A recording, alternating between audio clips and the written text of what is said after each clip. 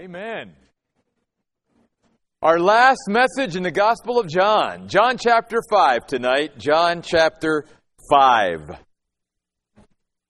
Again, next week we have our Christmas Eve service. That will be a standalone message. And then we're not going to be meeting on the 31st of December, New Year's Eve, or on the 7th of January. So again, mark your calendars. The next time we will be in the cafeteria for Bible study in the new year will be Tuesday, January the 14th. And that will be the start of our study in the book of Revelation, January the 14th. John chapter 5, John writes, "After this, there was a Jewish feast, and Jesus went up to Jerusalem." Jesus observed the Jewish feasts. They were very important to God. They were annual gatherings of Jews together in Jerusalem each year. And God appointed the nation of Israel to observe these annual feasts. There was also a weekly assembly that God called His people to. It was called the Sabbath day. All the other feasts and festivals and appointed times were yearly, but the Sabbath was a weekly gathering together. And the reason why that's going to come into play, we'll find out just a little bit later, but I want to read these two verses out of the book of Leviticus tonight. The Lord spoke to Moses, "Speak to the Israelites and tell them, these are the Lord's appointed times, which you must proclaim as holy assemblies, my appointed times." They were set. They were fixed by God. And God said to His people, you must, if you're going to walk with me, if you're going to follow me, if you're going to obey me, then you must observe these times. And again, one of these times was the Sabbath. And there's so much misunderstanding about the Sabbath, even in our day and age. There are still people that believe that the Sabbath is Sunday rather than Saturday, but that's not true. The reason we worship on Sunday is because it is the Lord's Day. It's the day He rose from the dead. And so from the beginning of the church in the book of Acts, they began meeting together once a week on the Lord's Day, not on the Sabbath.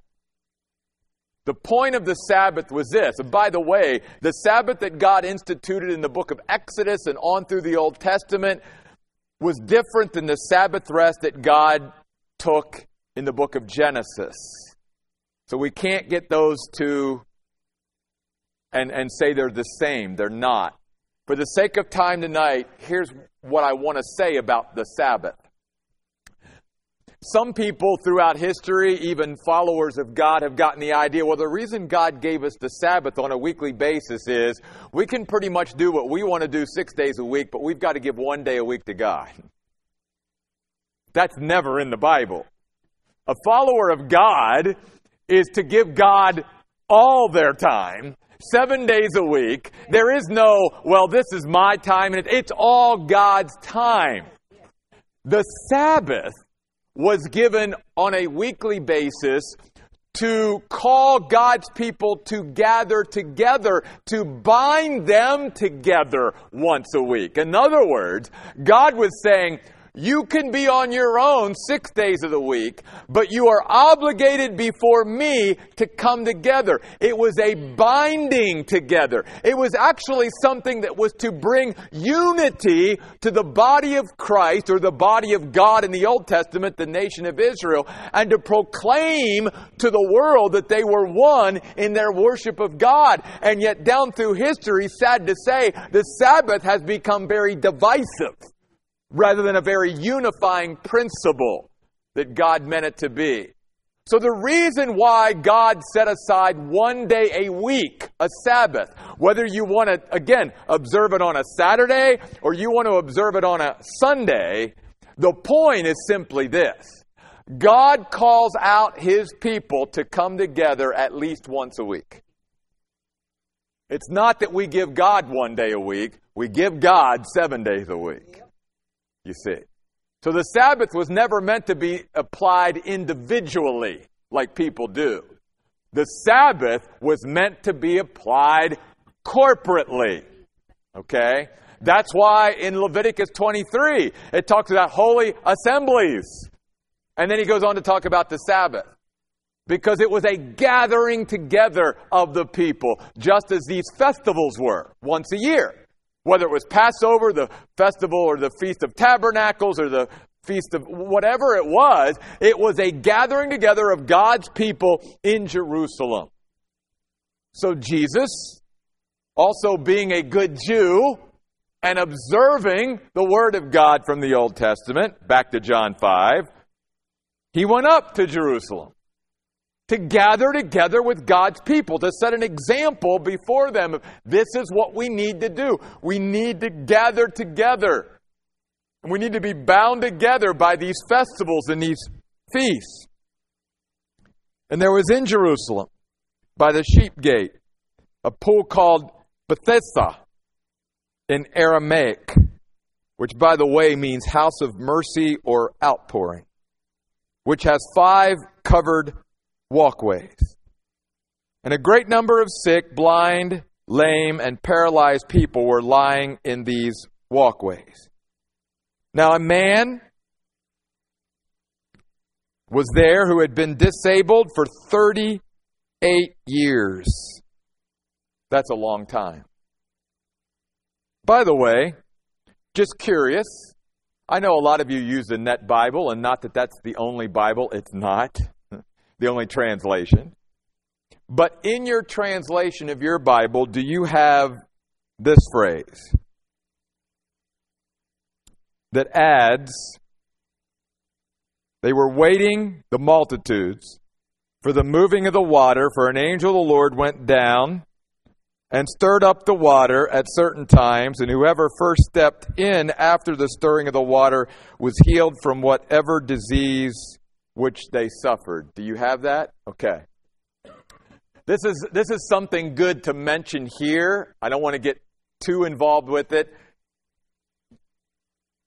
This is another reason why that the Word of God that we have today has so many checks and balances, because there's so many manuscripts out there that we can weed out things that have been added. And that phrase in the Gospel of John never appears, this is very important, never appears in any manuscript out of the thousands of New Testament manuscripts. It never appears in any manuscript or copy of a manuscript before AD 400. That's a big deal. In other words, the thousands of manuscripts and copies of manuscripts up to 400 AD never has that phrase. It was added after 400 AD, obviously by some translators, some scribes who were copying it, and in their mind, obviously, they took liberty. They were trying to explain the bubbling up of the water. And, there was a lot of, even back then, sort of like imaginations running wild. And so, maybe an angel comes and bubbles up the water, and when people get in and all that. I'm not going to get, again, too much into it tonight, but we know that this pool had a high mineral content and was warm. And so there probably were people that felt better when they went down into that warm, bubbling spring and full of minerals, especially if they had arthritic conditions or achy joints or whatever. I'm sure that they probably believed, they were healed. But there is no good evidence up until 400 AD that phrase should be in the Bible as a translation. So that's why the Net Bible leaves it out, but then adds a note underneath of it, you see. And again, that's why I can with confidence tell people, look, I know what we have has went through so many checks and balances because each manuscript, we compare it with all the thousands of copies and manuscripts out there, and we can get back to what agrees with everything else out there, and we can know what's been added or what's been left out. And even if a human error came around, and even if a scribe left out a word, you can go to the other 5,000 manuscripts and go, well, we know what word he left out because all the other 4,999 manuscripts have this word. See? That's how accurate it is. God, if God created the universe, God can preserve His Word. And He can make sure that the Word that He wants us to have today has been preserved and is accurate, you see. It's one of the reasons why He wrote it, the New Testament, in the Greek language, which was the most precise language ever, used, and why He's allowed so many manuscripts and copies and stuff to exist. All right, I know you didn't come to hear all that, but that's important. It's important. So here's the point. Notice again in verse 3, a multitude of sick, blind, lame, paralyzed people were lying in these walkways. Hopeless to some degree, and yet hopeful because, if they could just maybe get into the water, there was that belief that they could feel better. And the Bible says, again in verse 6, Jesus saw him lying there and He realized that the man had been disabled a long time already. Why? Well, one of the reasons why is He's God. And He is intimately acquainted with what's going on in our lives.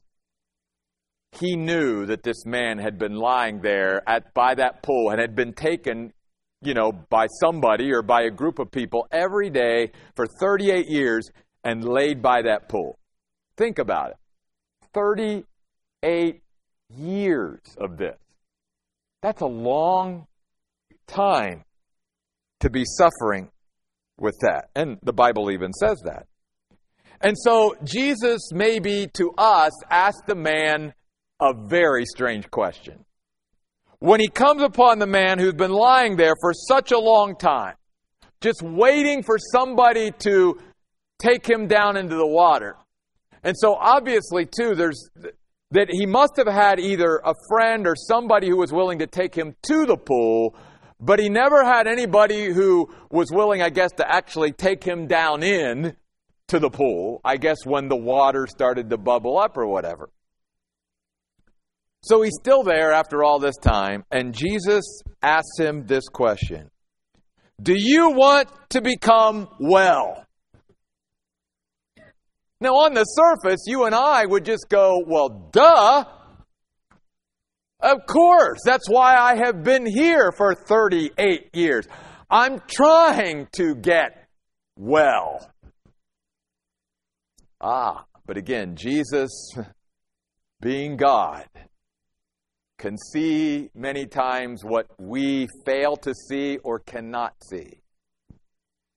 On the surface, that seems like a dumb or strange question to someone who's been infirm for 38 years, lying by a pool, wanting to be healed. But God understands the heart of humanity and understands many times that we really don't know what we want.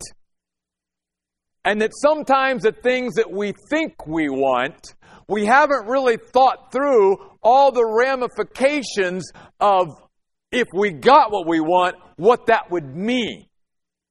And so one of the things that Jesus is saying here by saying, do you want to become well? Because, by the way, the word well here means sound.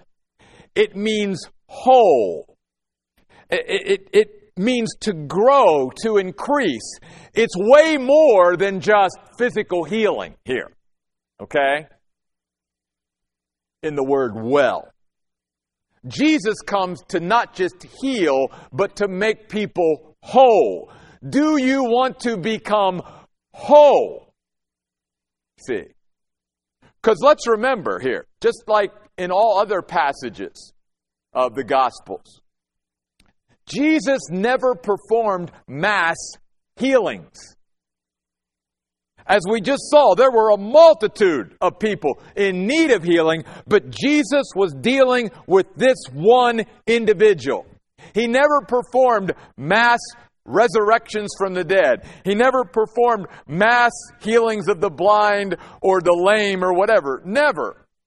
Because one of the things the Bible teaches us is though God never originally intended suffering, and obviously pain and death to be part of His creation, when sin entered in through the fall, God has now been able, obviously in His greatness and in His wisdom and all of that, to use suffering in humanity's lives to bring them to a better place spiritually many times.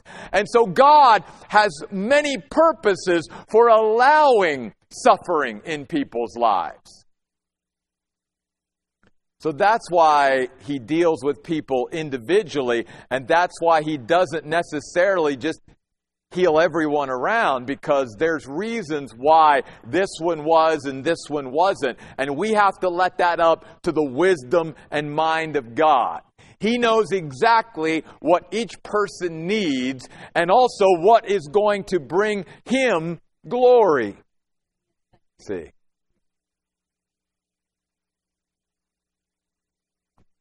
What Jesus is also trying to get this man and any of us to see is this.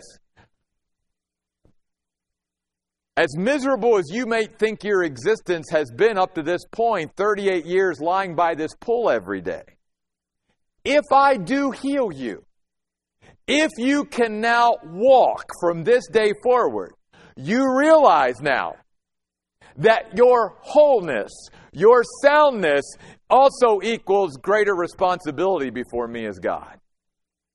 In other words, do you realize that if I heal you, now next Sabbath, you're going to be responsible to gather? Your feet's going to have to take you to church, in a sense.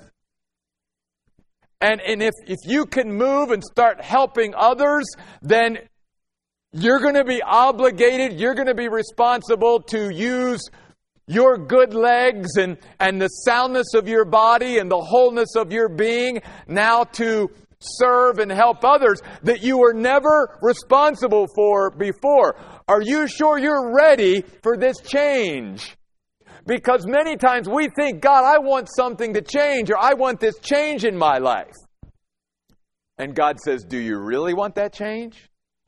Maybe you've gotten a little, even though you might think you're in pain and you're uncomfortable where you're at, you probably have gotten a little used to it.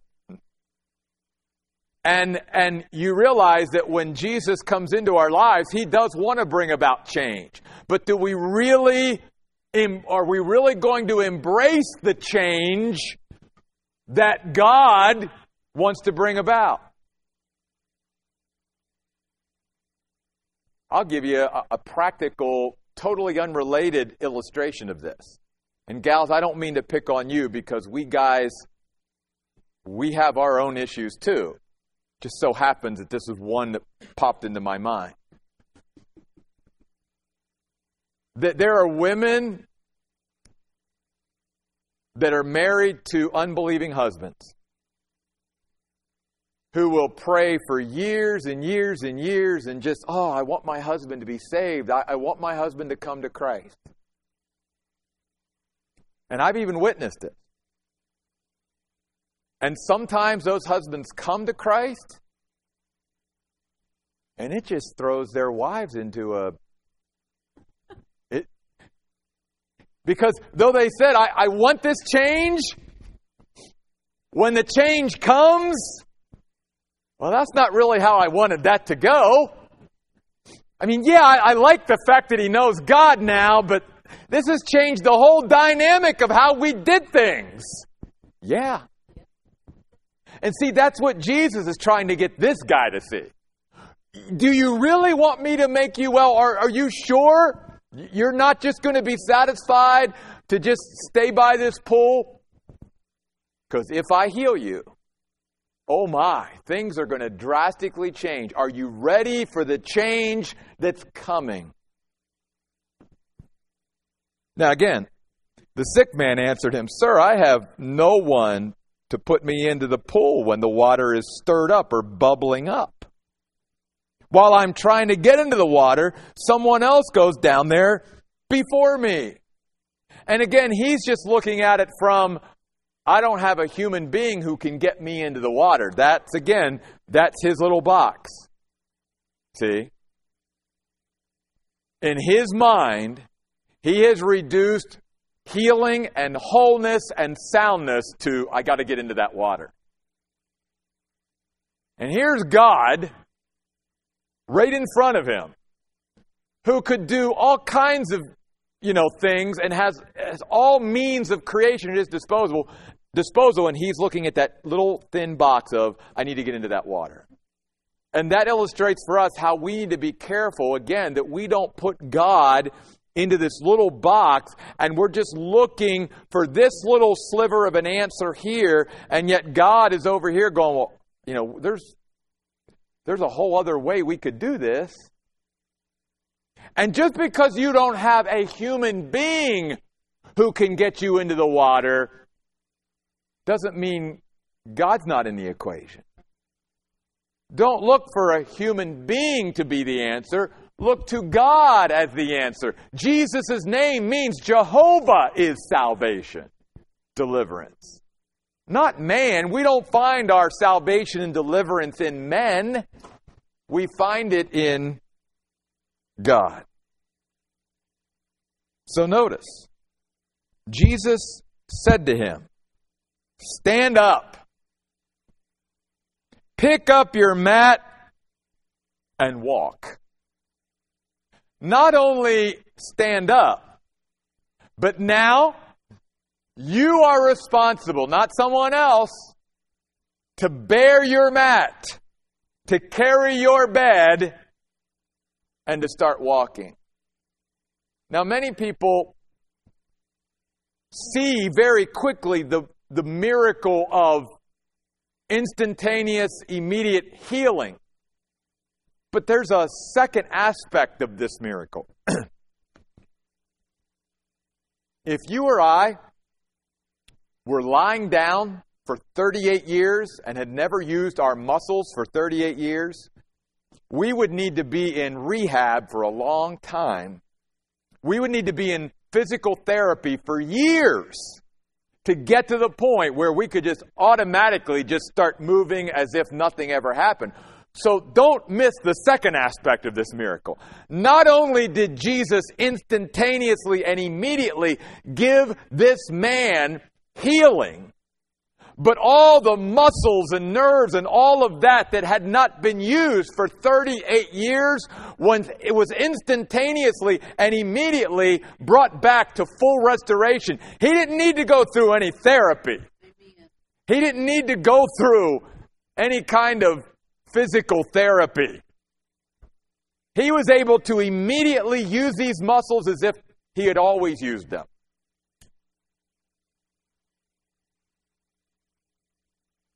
And the Bible says in verse 9, immediately the man was healed, fully restored. And he picked up his mat and started walking. Now here's where we get a little sticky. Now that day was the Sabbath. That's going to cause problems. And Jesus knows it. And that's why he does it.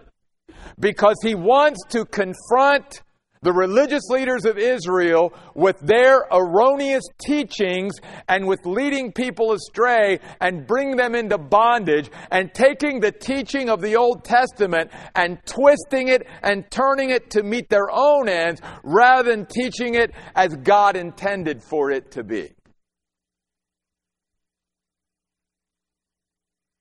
So notice, the Jewish leaders said to the man who had been healed, verse 10, it is the Sabbath, and you are not permitted to carry your mat. Literally, it's not lawful. It's against the law to carry your bed. Okay? I'm going to get back to that. But look at verse 11. This is a very important point as well. The man answered. He answered them. The man who made me well. Did he know who Jesus was? Did he know Jesus was the Messiah? Did he know he was the Son of God? No. He calls Jesus the man. So very important point here. For those who think that I have to have faith in order to be healed, or for those who say, well, if you just had more faith, you would be healed.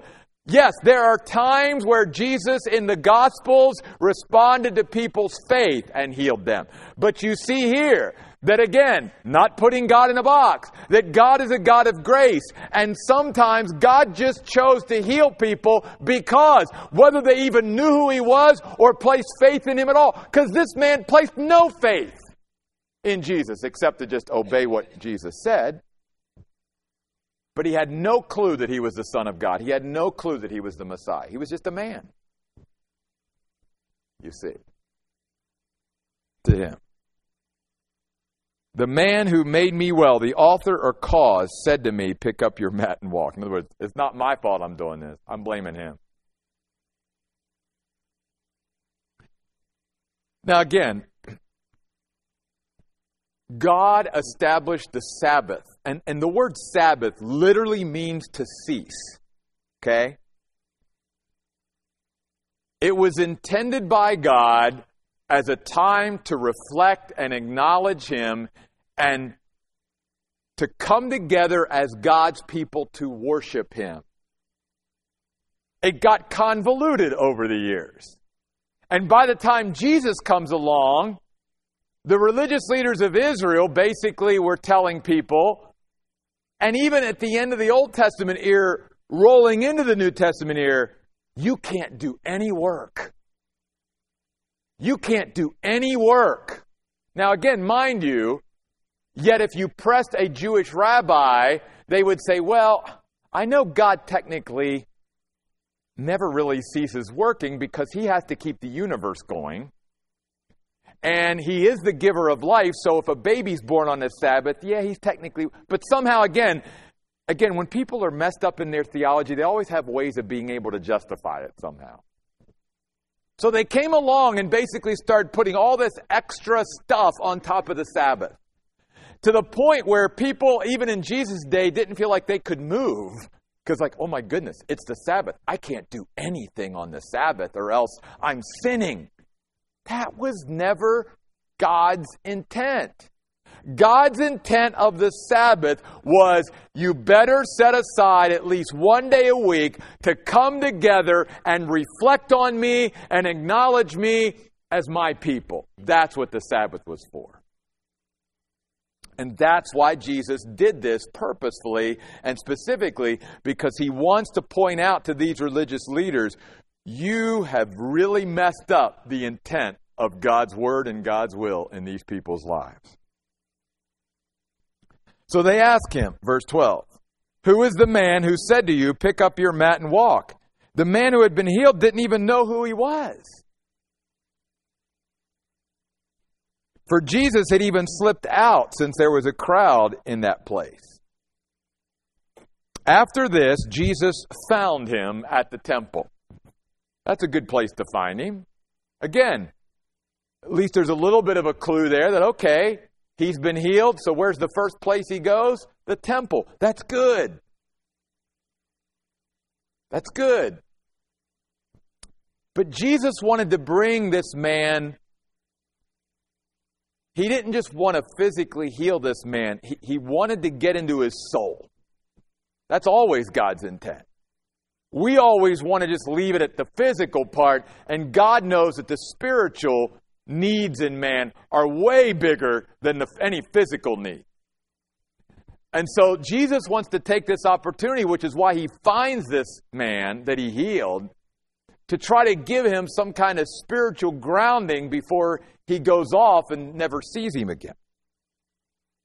So He says to him, look, you have become well. Don't sin any more, lest anything worse happen to you.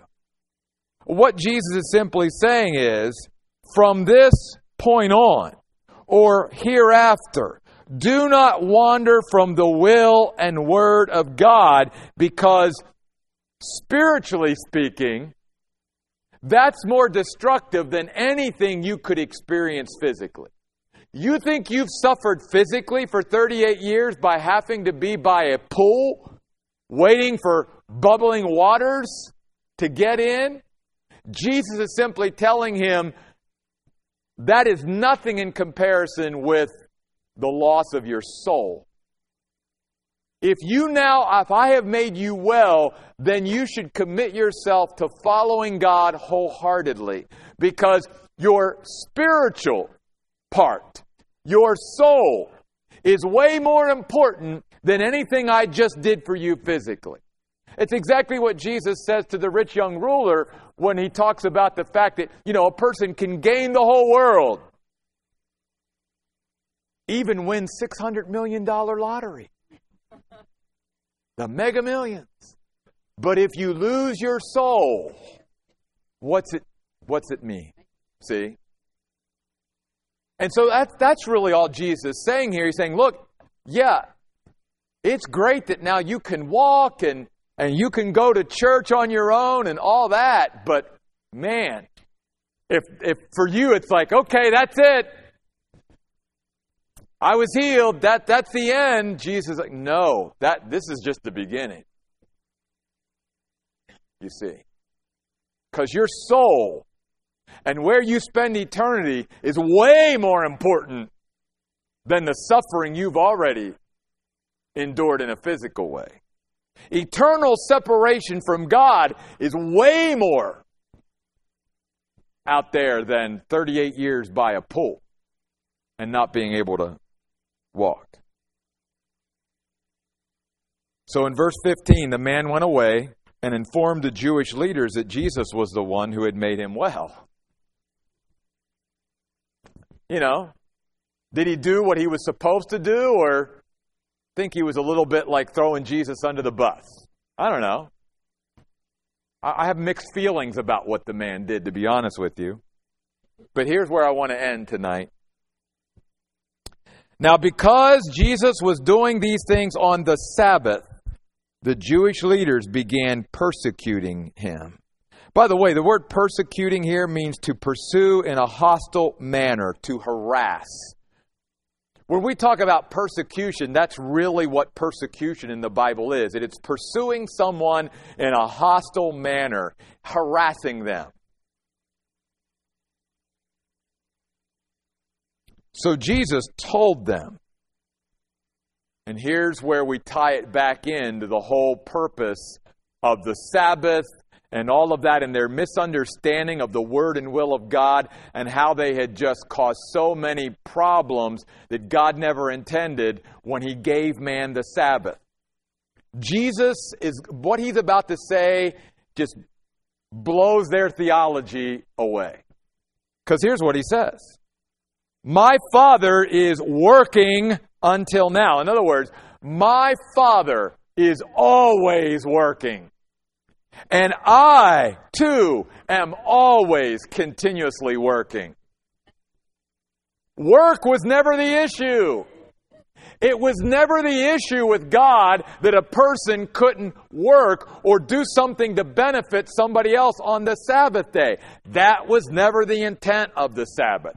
The Sabbath was given by God to say to people, you need to set aside at least one day a week to come together with my people and acknowledge me and worship me and reflect upon me.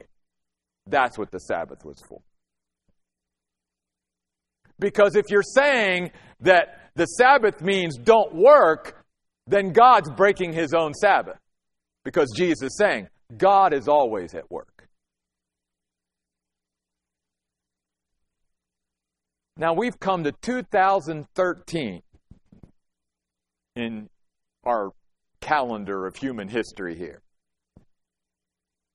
And you start thinking about the people even today, 2013, well, okay, say almost 2,000 years after Jesus was here, who still are messed up on the Sabbath. Think about it. They still do not have a clear understanding of the Sabbath and why it was given 2,000 years later after Jesus even taught this. And then we wonder why it's important to get people into the Word of God and have them begin to understand what God really meant when He said this or that. This is why. Because this is what you end up with. When people they do not have an accurate understanding of the Word of God, it messes everything up. In fact, Jesus, or the Bible says in verse 18, for this reason the Jewish leaders were trying even harder to kill Him. Because notice, not only was He breaking the Sabbath, but He was also calling God His own Father, thus making Himself equal with God. By the way, it's clear that Jesus declared that He was equal with God. You know, people, well, Jesus, he never really made that claim. Yes, He did. Yes, He did. That's why they were trying to kill Him. It wasn't because of the miracles He did, and even His teaching, as radical as it might have been. It was because, in their minds, as the Jewish religious leaders, He was blaspheming by making Himself equal with God. That's even what they said to the Roman authorities when they brought Him to Pilate. But I want to go back to this point, and I'll close with this.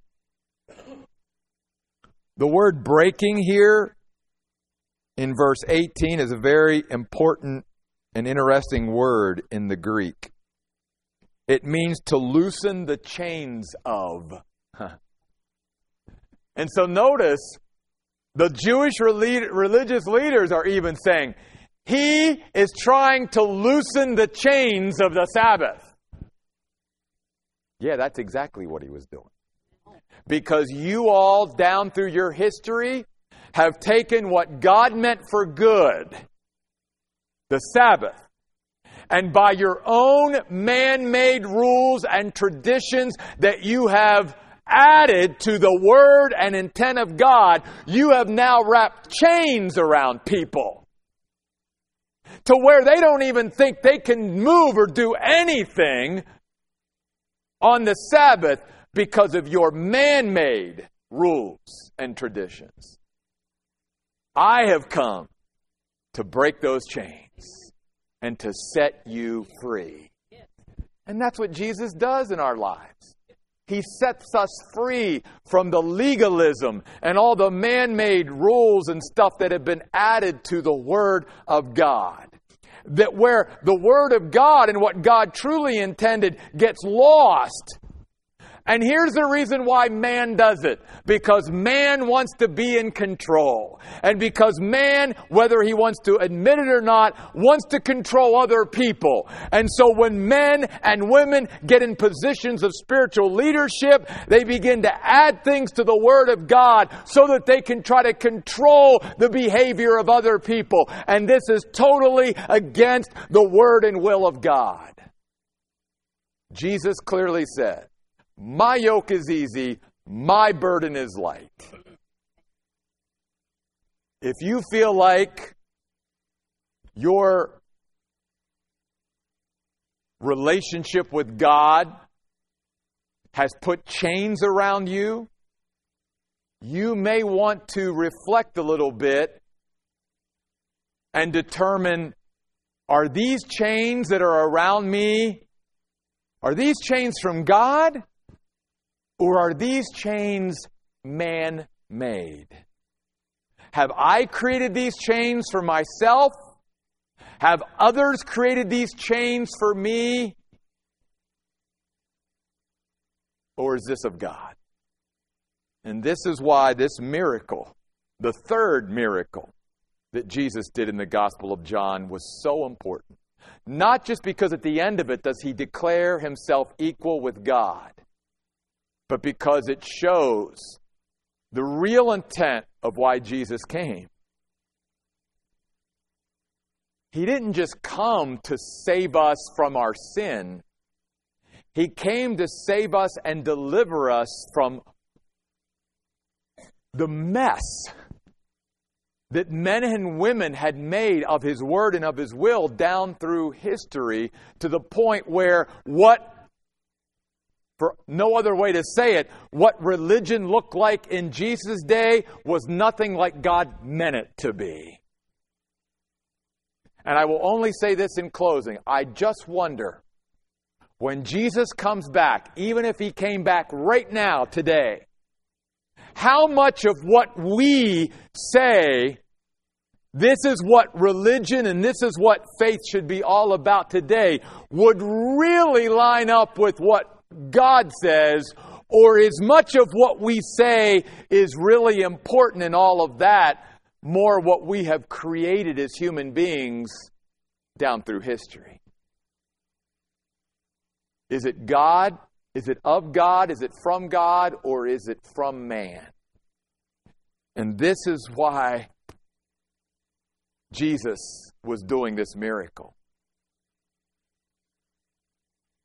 So much more going on here than just the healing of a man by a pool.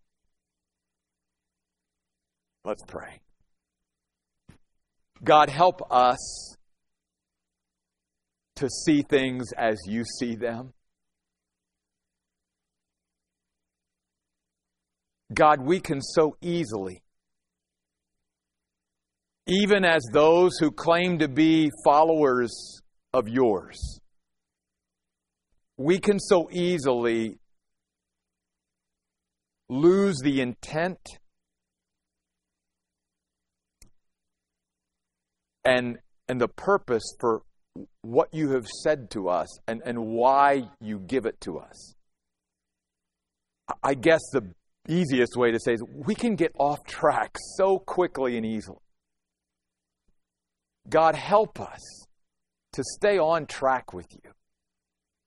Help us to be people of the Word who truly study Your Word and gain an understanding of it to where we have an accurate understanding of what You have said and why You say it. Because, Lord, this passage alone tells us how much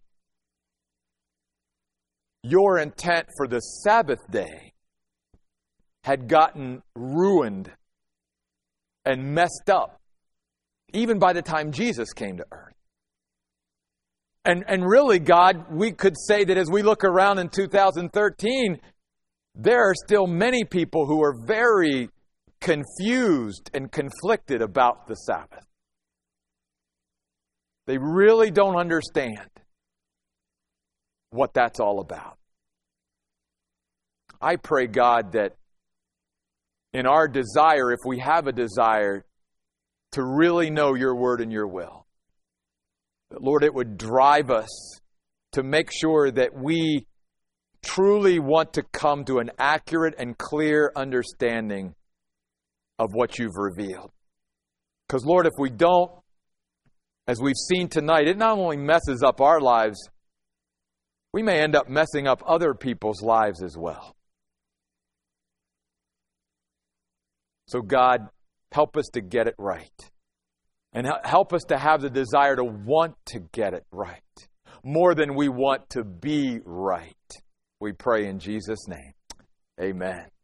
Guys, I've enjoyed this study of the Gospel of John. Look forward to the new year in the book of Revelation. Thanks for being here. Don't forget, next Tuesday, 7 o'clock, Christmas Eve.